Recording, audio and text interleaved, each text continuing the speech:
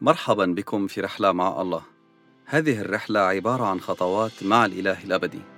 عزيزي المستمع، عزيزتي المستمعة، سنتأمل في الكتاب المقدس بشكل متسلسل حتى نكتشف ما يريد أن يقوله الله لنا. تأمل اليوم في اعمال الرسل، الإصحاح 15 ومن العدد 36 حتى العدد 41. ثم بعد أيام قال بولس لبرنابا: لنرجع ونفتقد إخوتنا في كل مدينة نادينا فيها بكلمة الرب كيف هم. فأشار برنابا أن يأخذا معهما أيضا يوحنا الذي يدعى مرقس. وأما بولس فكان يستحسن أن الذي فارقهما من بنفيلية ولم يذهب معهما للعمل لا يأخذانه معهما، فحصل بينهما مشاجرة حتى فارق أحدهما الآخر. وبرنابا أخذ مرقس وسافر في البحر إلى قبرص، وأما بولس فاختار سيلا وخرج مستودعا من الإخوة إلى نعمة الله، فاجتاز في سوريا وكيليكية يشدد الكنائس.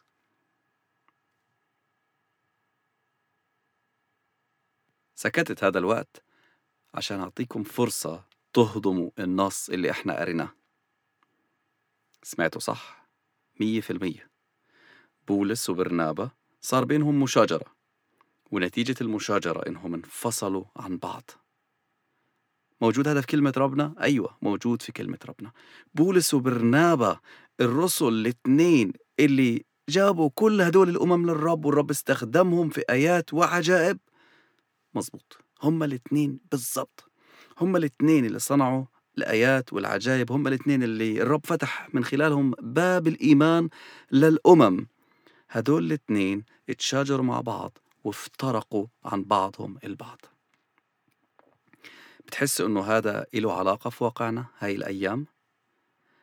خلينا نشوف شوية خلفية هاي القصة علشان نقدر نحكم بأحسن صورة، علشان ما نجرم في حق بولس وبرنابا، ونشوف إيش الدرس الروحي اللي الرب بده يعطينا إياه من هاي القصة. لأنه لو ما كان في درس بالتأكيد ما كانش الروح القدس مهتم إنه يسجل هاي التفاصيل.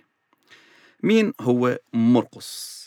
أول ذكر لمرقس بنلاقيه في أعمال الرسل إصحاح 12. في إصحاح 12 هيرودس بيقبض على بطرس وبيحطه في السجن عشان يقدمه في العيد أو يذبحه في العيد علشان اليهود يعني يقتله، والكنيسة بتصلي لأجله، والرب بيرسل ملاك بيخرج بطرس من السجن. ومكتوب في الآية 12 من إصحاح 12 إنه بطرس بيجي لبيت مريم أم يوحنا الملقب مرقس، لأنه الناس كانوا قاعدين هناك وبيصلوا. فهذا أول ذكر لمرقس، فبالتالي اسمه يوحنا لكنه ملقب مرقس، وأمه أم قديسة.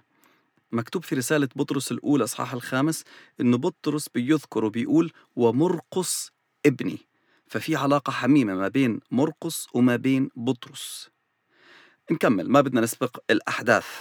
في الإصحاح 11 بنقرأ كيف إنه المشايخ في أنطاكية بيبعتوا مساعدة مادية لأورشليم. وفي العدد 25 من الإصحاح 12 اللي هو لما أطلق فيه بطرس من السجن، برنابا وشاول بيرجعوا عشان يكملوا الخدمة وبياخدوا معاهم يوحنا الملقب مرقس. في الإصحاح 13 العدد 5 لما الرب يقول للكنيسة يفرزوا له بطرس وبرنابا، فبياخدوا معاهم يوحنا خادما، هذا موجود في العدد 5. في العدد 13 بعد ما بيكونوا سافروا ل5 أماكن مختلفة، مكتوب إنه يوحنا ففارقهم ورجع إلى أورشليم. رجع لوين؟ لبيت أمه، رجع للمكان اللي كبر وتربى فيه. شو سبب رجوعه؟ مش عارف، لكن واضح إنه في عينين بولس يوحنا كان ضعيف، كان عوده طري، ما كانش قادر يستحمل مشاق الخدمة والإرسالية، لأنه حتى ما رجعش لأنطاكية، رجع لبيت أهله، رجع لأورشليم. فبولس في رأيه إنه الشخص الضعيف اللي ما قدرش يستحمل معانا الخدمة وتركنا، هذا الشخص رح يتركنا مرة تانية، ما بينفعنيش في الخدمة. هذه شخصية بولس. بولس بده يتمم العمل اللي الرب عطاه إياه، عنده صبر للكرازة، يجيب الإنجيل للناس اللي لسه ما بتعرفوش، لكن ما عندوش طاقة أو نعمة يعمل اللي برنابا بيعمله. فرفض إنه يتحرك معه وقاد الموضوع لشجار بينهم هما الاثنين. لكن شوف إيش اللي صار في هاي الآيات. مكتوب إنه هما افترقا، كل واحد فيهم عمل فريق جديد وانطلق فيه للخدمة. برنابا أخذ مرقس وبولس أخذ سيلة. الاثنين انطلقوا في اتجاهين مختلفين، بدل ما كانوا فريق واحد أصبحوا فريقين. الكنيسة أرسلتهم بنعمة الله، باركوهم وأرسلوهم، لأنه الكنيسة كانت شايفة أنه المشكلة اللي موجودة بينهم مش مشكلة أخلاقية، المشكلة الموجودة بينهم مش مشكلة إيمان، المشكلة الموجودة بينهم وجهة نظر إلها علاقة بتتميم عمل الله. لأنه برنابا لما بده ياخد مرقس، هذا قلب برنابا.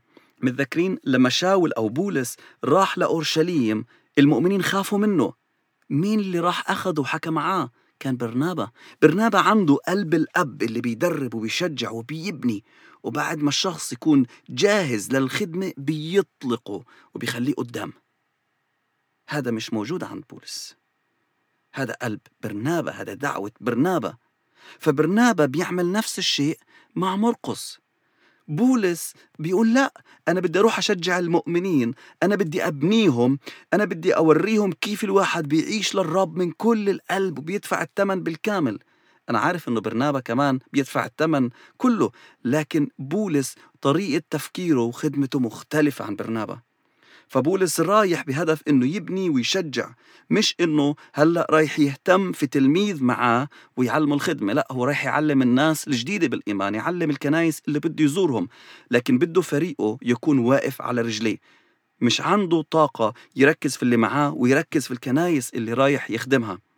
فوجهة نظر برنابا ملكوت الله في الفرد اللي معاه وفي الكنيسة اللي رايحها. وجهة نظر بولس الكنائس اللي هو رايح يزورها. فمشكلتهم الاثنين مش مشكلة شخصية، مش مشكلة جسدية، لكن وجهة نظر مختلفة بناء على ملكوت الله والمواهب اللي موجودة معاهم. نعمة الله مش معناته نحن لازم نعمل كل إشي مع بعض.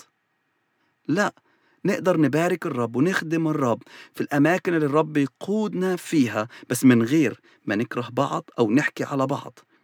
بالعكس، نقدر نبارك بعض ونصلي لبعض حتى لو رايحين في اتجاهين مختلفين. هذه ما كانتش نهاية القصة مع بولس، بالعكس بولس كتب لتيموثاوس في رسالته الثانية في الإصحاح 4 والعدد 9 بيقول له بادر أن تجيء إلي سريعا.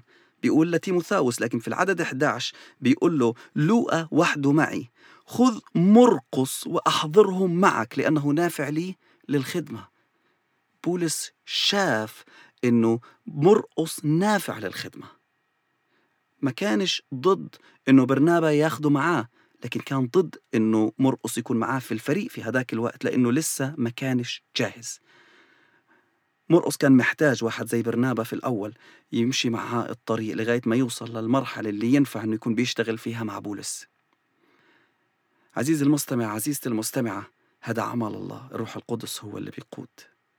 لو أنت في يوم من الأيام اترفضت أنك تكون في خدمة معينة، ما تيأسش، لأنه الرب عارف مكانك المناسب.